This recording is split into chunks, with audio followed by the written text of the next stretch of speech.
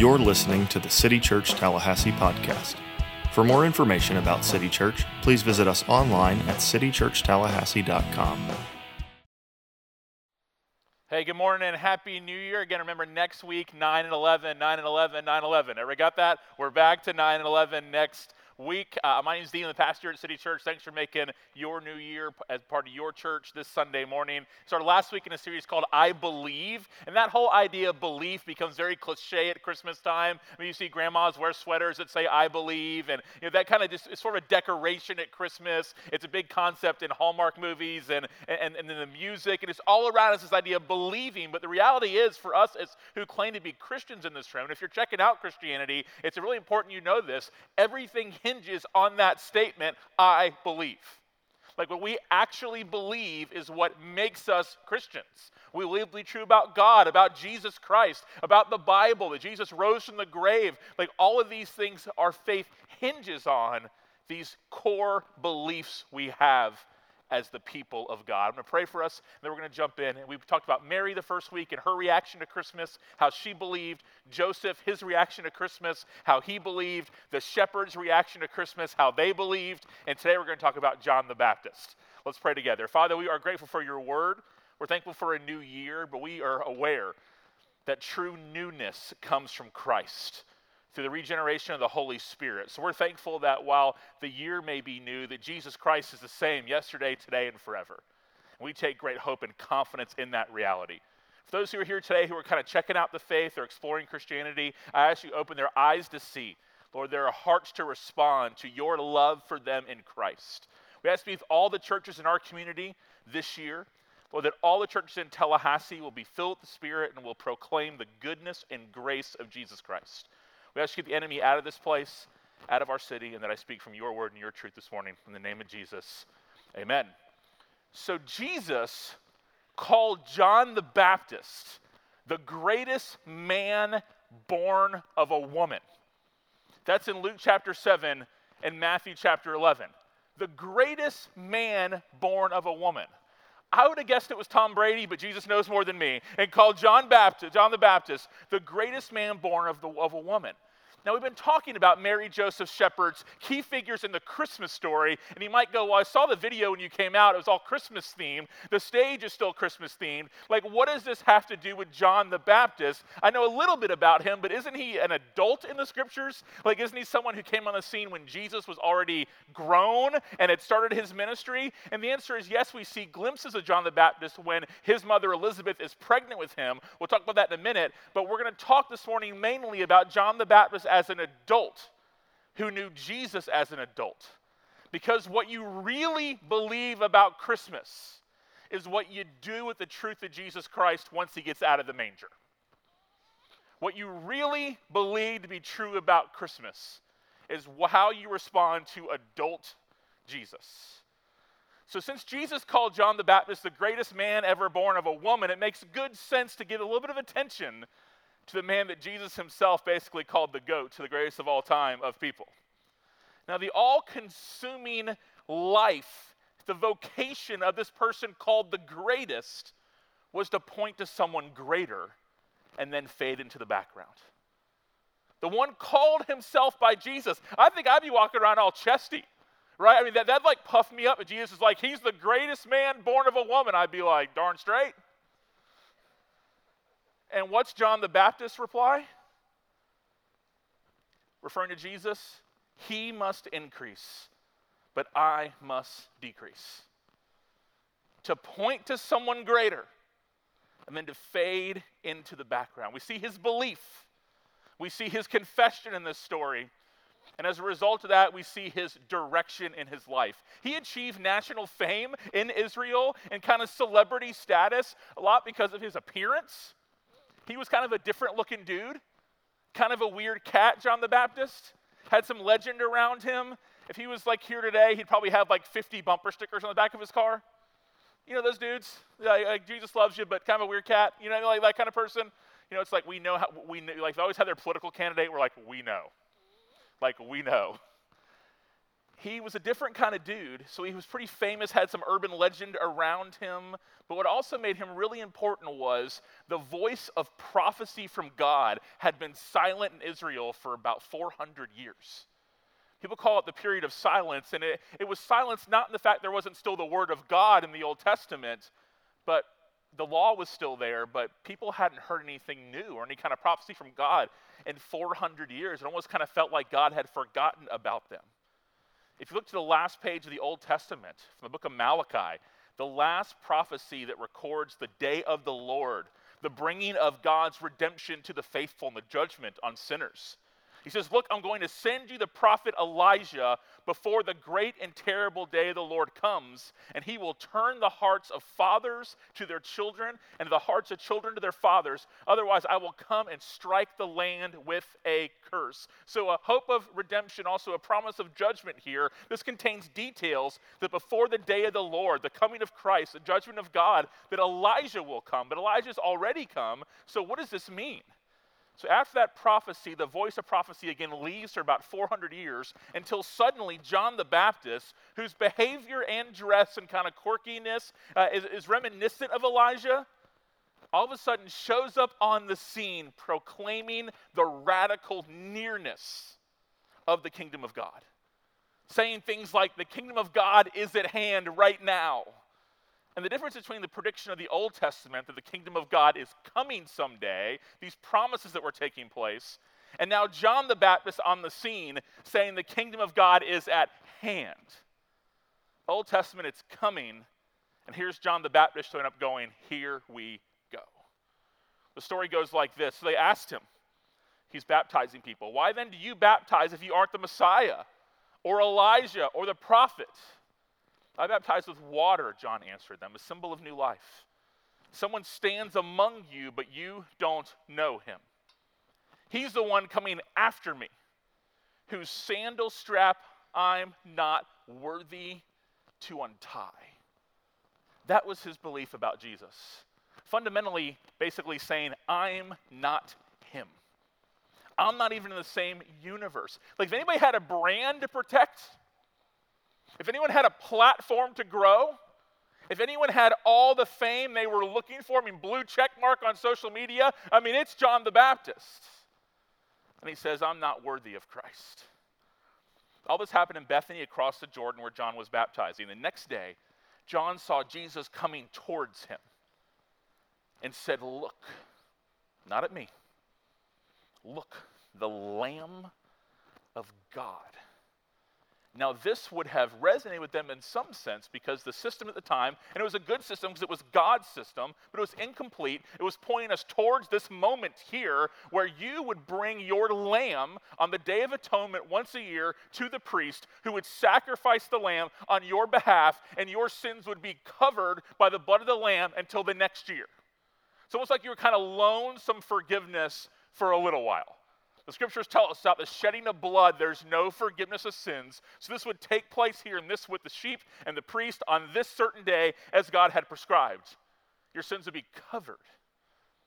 Now all of a sudden, this guy named John, he says, look, the Lamb of God, look what the text says, not who covers your sins for a little while till the next year, who takes them away. Who takes away the sin of the world. What a moment. Like here is actually the one you've been told about. That the sacrificial system will go away because he's the one who will be sacrificed once and for all for the sins of all God's people, who God in his grace has appointed for eternal life. He says, this is the one I told you about. I love that line. This is the one. It's not me. Yeah, I'm baptizing. Yeah, I'm part of the ministry. It's not me. I must decrease because he must increase. He is the one. After me comes a man who ranks ahead of me because he existed before me.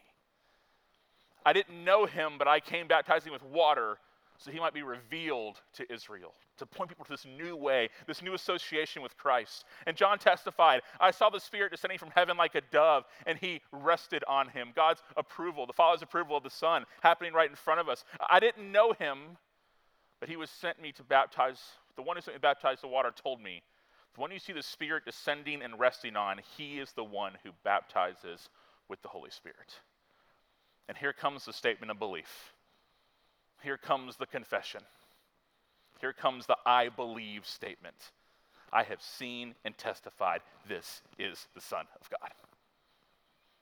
Like, this is basically John's Merry Christmas moment, where he's telling people God has orchestrated this from the beginning of time. This actually is the Messiah. He is the Son of God. He's the Lamb of God who takes away the sins of the world. Put your trust in him. Don't look at me. Yeah, you can learn from me. Yeah, God gives us mentors and encouragers and people in our lives. All that's very biblical. But ultimately, look to Christ, he's saying, because he's the one. I'm unworthy to even tie his sandals.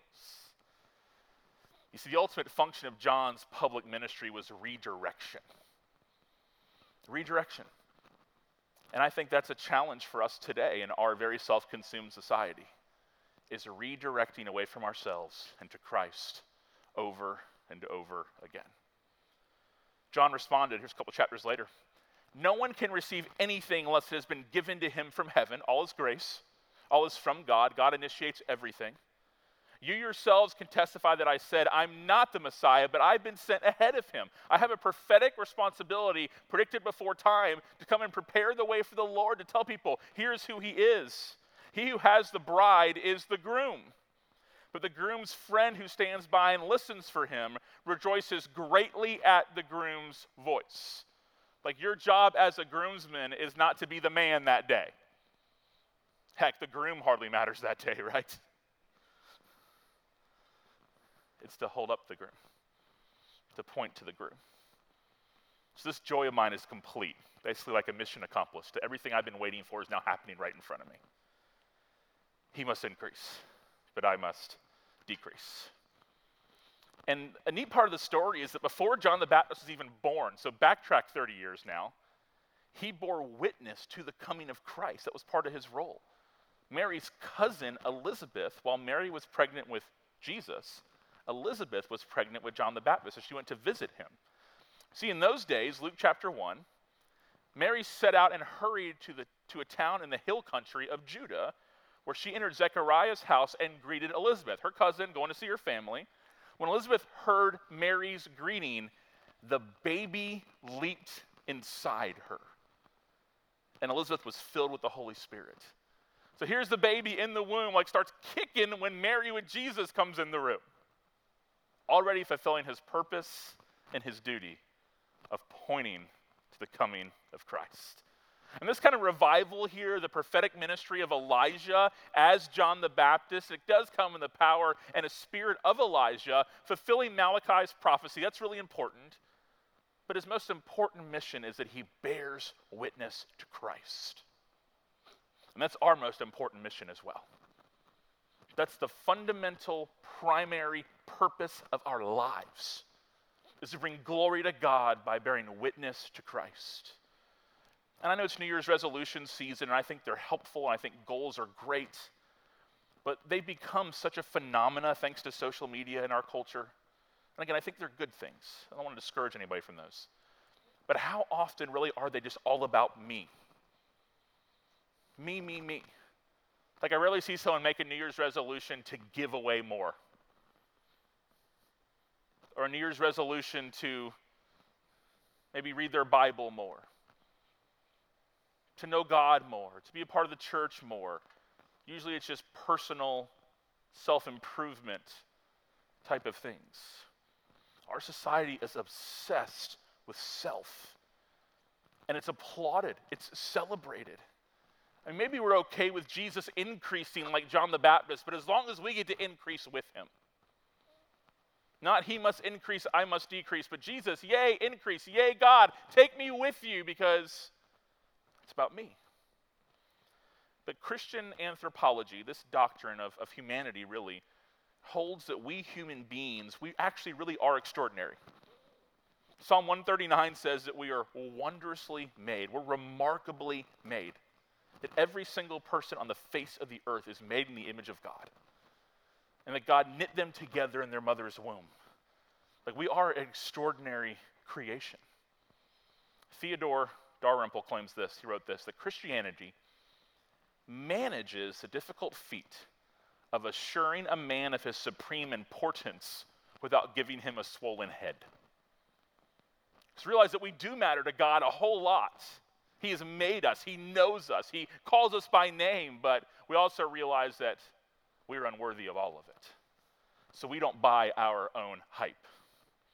See, every person, every man and woman is important in the eyes of God. And in that sense was at home in the universe. Because the universe, this is still Dalrymple here, because the universe was expressly created for a being such as he. Yet by comparison with the author of his being, he was infinitely small, as indeed was every other human being, every other man and woman. However scholarly a man or woman might be, God, being omniscient, was infinitely more knowledgeable.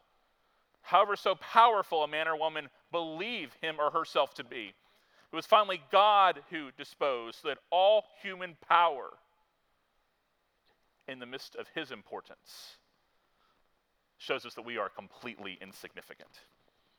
Trevin Wax says this, that Christianity provides a check on our tendency to adopt a self-important attitude. We are important because we are made in the image of God, yet in comparison with the God we reflect, we are not as strong or amazing as we think we are. And here's how I would summarize it. Church, hear me in this new year. We were made to revere someone infinitely more interesting and awesome than ourselves. We were created to revere someone infinitely more interesting and awesome than ourselves. Christ increasing and us decreasing will also lead us to more joy. We weren't designed, the world does not function in a way that we were designed to have it be all about us, where we receive the focus. And the more we decrease and he increases, we're going to love God's word more. We're going to love God's word more than the cultural narratives of the day. We don't hear from John the Baptist for a little while, and then he comes back on the scene. Remember what he believed, what he declared, the direction of his life. And we see this. For Herod had arrested John, chained him and put him in prison on account of Herodias, his brother Philip's wife, since John had been telling him, it's not lawful for you to have her. He was unapologetic about the sexual sin that was taking place, even with the most powerful people. Though Herod wanted to kill John, he feared the crowds. They regarded John as a prophet. Again, John was a big deal. When Herod's birthday celebration came, Herodias' daughter danced before them and pleased Herod. So he promised with an oath to give her whatever she asked. Prompted by her mother, she answered, "Give me John the Baptist's head here on a platter." Although the king regretted it, he commanded that it be granted because of his oaths and his guests. So he sent orders and had John beheaded in the prison. His head was brought on a platter and given to the girl who carried it to her mother. What freak shows, first of all, that would like that, but it's another story. Then his disciples came, removed the corpse, buried it, and went and reported to Jesus. Wow. Here John had faded into the background. We don't hear much from him again until he wasn't afraid to speak on what he believed about the scriptures and Jesus and the kingdom of God, just like Elijah wasn't afraid to speak against the idol, the false god Baal in his day. Because belief has to lead to courage. Not compromising. Not going with the cultural tide. Not being impressed with power. You can't decrease if fear of what everyone else will think of you continues to increase. Now in America, thankfully, you won't get physically beheaded, but you will figuratively. We need to be more aware how easy it is to just go with the flow. We must be challenged to rethink in our own hearts and minds how we need to find areas of our lives we need to have more courage as Christians as we swim upstream in our seeking to follow Christ. We don't choose our time. We know the world's chaotic. We know it's probably the most difficult times in modern history to be a Christian in America, but we must not waste our energy or our time lamenting about how bad things are all the time. We need to see this as an opportunity to understand our time and respond to it with gospel conviction and love and courage, with wisdom. I know this idea of increase and decrease is countercultural, but that is our faith.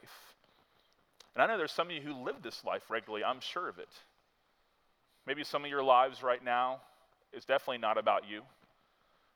Maybe right now your responsibilities are taking care of a aging or sick elderly parent. And that consumes your life right now. Maybe some of you are responsible every day for someone with special needs. So you know what it's like to all the time have to think about someone other than yourself. So it's easy for me up here to be able to say, hey, God increase, us decrease, and you'd be like, man, you have no idea what that's like. You have no idea what that's like. Now, the opposite of us decreasing is not that you don't need breaks or need time to recharge and those type of things, but a lot of you have an opportunity to do that ever. So here's just kind of my word to you as knowing I'm not an authority on this, but as a Christian, and not as a pastor, as a Christian, I am an authority on who Jesus is. Because I believe this to be true. And my just encouragement to you maybe that go through this on a regular basis of having to really check yourself all the time is if you continue to let Christ increase in your life and you decrease in your life, I'm convinced that that's going to be what allows you to continue to go forward day by day in joy and in love. Also, in your pain and in your struggles and in your hardships, the answer to overcoming hardships and difficult days and tough days is not that you increase more. It's that Jesus increases more because he continues to be your purpose and your reason. And you're loving others because you know that 1 John chapter 4 says that God loved you first. And who knows where we're all headed in our lives? Our lives could your life could radically change tomorrow. It could radically change today.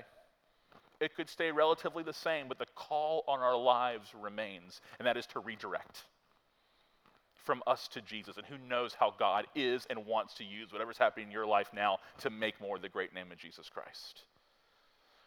Carl Trueman wrote this: the doctrine of creation, anchoring human nature and setting the scene for an understanding of our rebellion against God and need for redemption, needs to be stressed. This is foundational for our understanding of who we actually are. We must press home Christ's sufficiency in meeting that real need. And he throws a bone to other things that are important. He says, of course, psychology and feelings and the like are part of what make us human. We do have inner lives. Yet the obsession with the therapeutic model, which makes those needs basic and gives God significance only in the ways in which he can meet those therapeutic needs, is not Christianity. Christianity is the elevation of Jesus Christ. That he is our Lord, that he is our Messiah, that he is our Savior, that he is the one that's worth everything in our lives. That's even worth us telling Herod, that's not okay. That's worth, even though the crowds around us, we have all the attention we've been craving, we go, I'm not even worthy to untie his sandals. He must increase, I must decrease. Look, there's the Lamb of God who is going to take away the sins of the world. See, he's an example, John the Baptist, that we basically could say, not just need to follow, because that's easier said than done, but to pray about. And it's one of those kind of prayers you have to be careful what you pray for. When you pray, God, you increase and me decrease. And also, John the Baptist shows us that we need to be willing to be considered crazy, standing on the margins, unashamed, knowing this world is not our home. And how could John faithfully stand on the margins? So I'm just really concerned when I see this kind of young adult Christianity right now, especially, that we have a courage issue.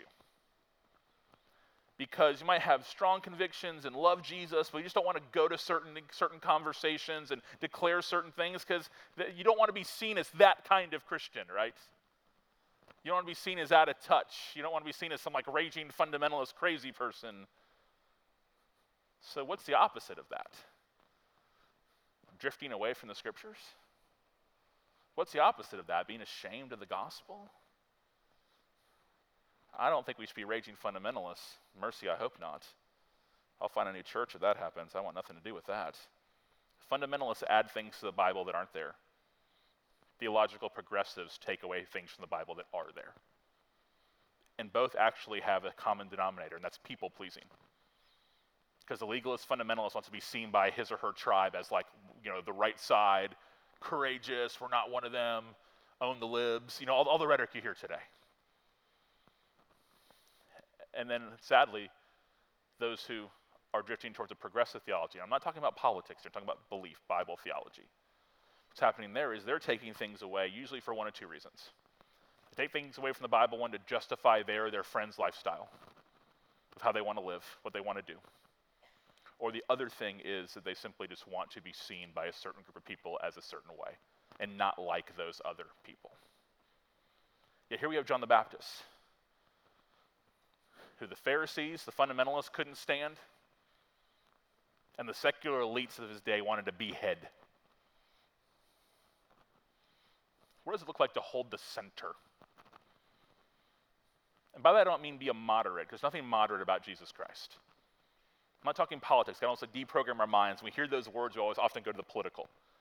Like when it comes to the faith being lived out in our society, what does it look like to hold the center? That I'm going to believe in the sufficiency of the Bible. It's going to be enough for me. I'm going to be unashamed of it. I'm going to love my neighbor because God loves me.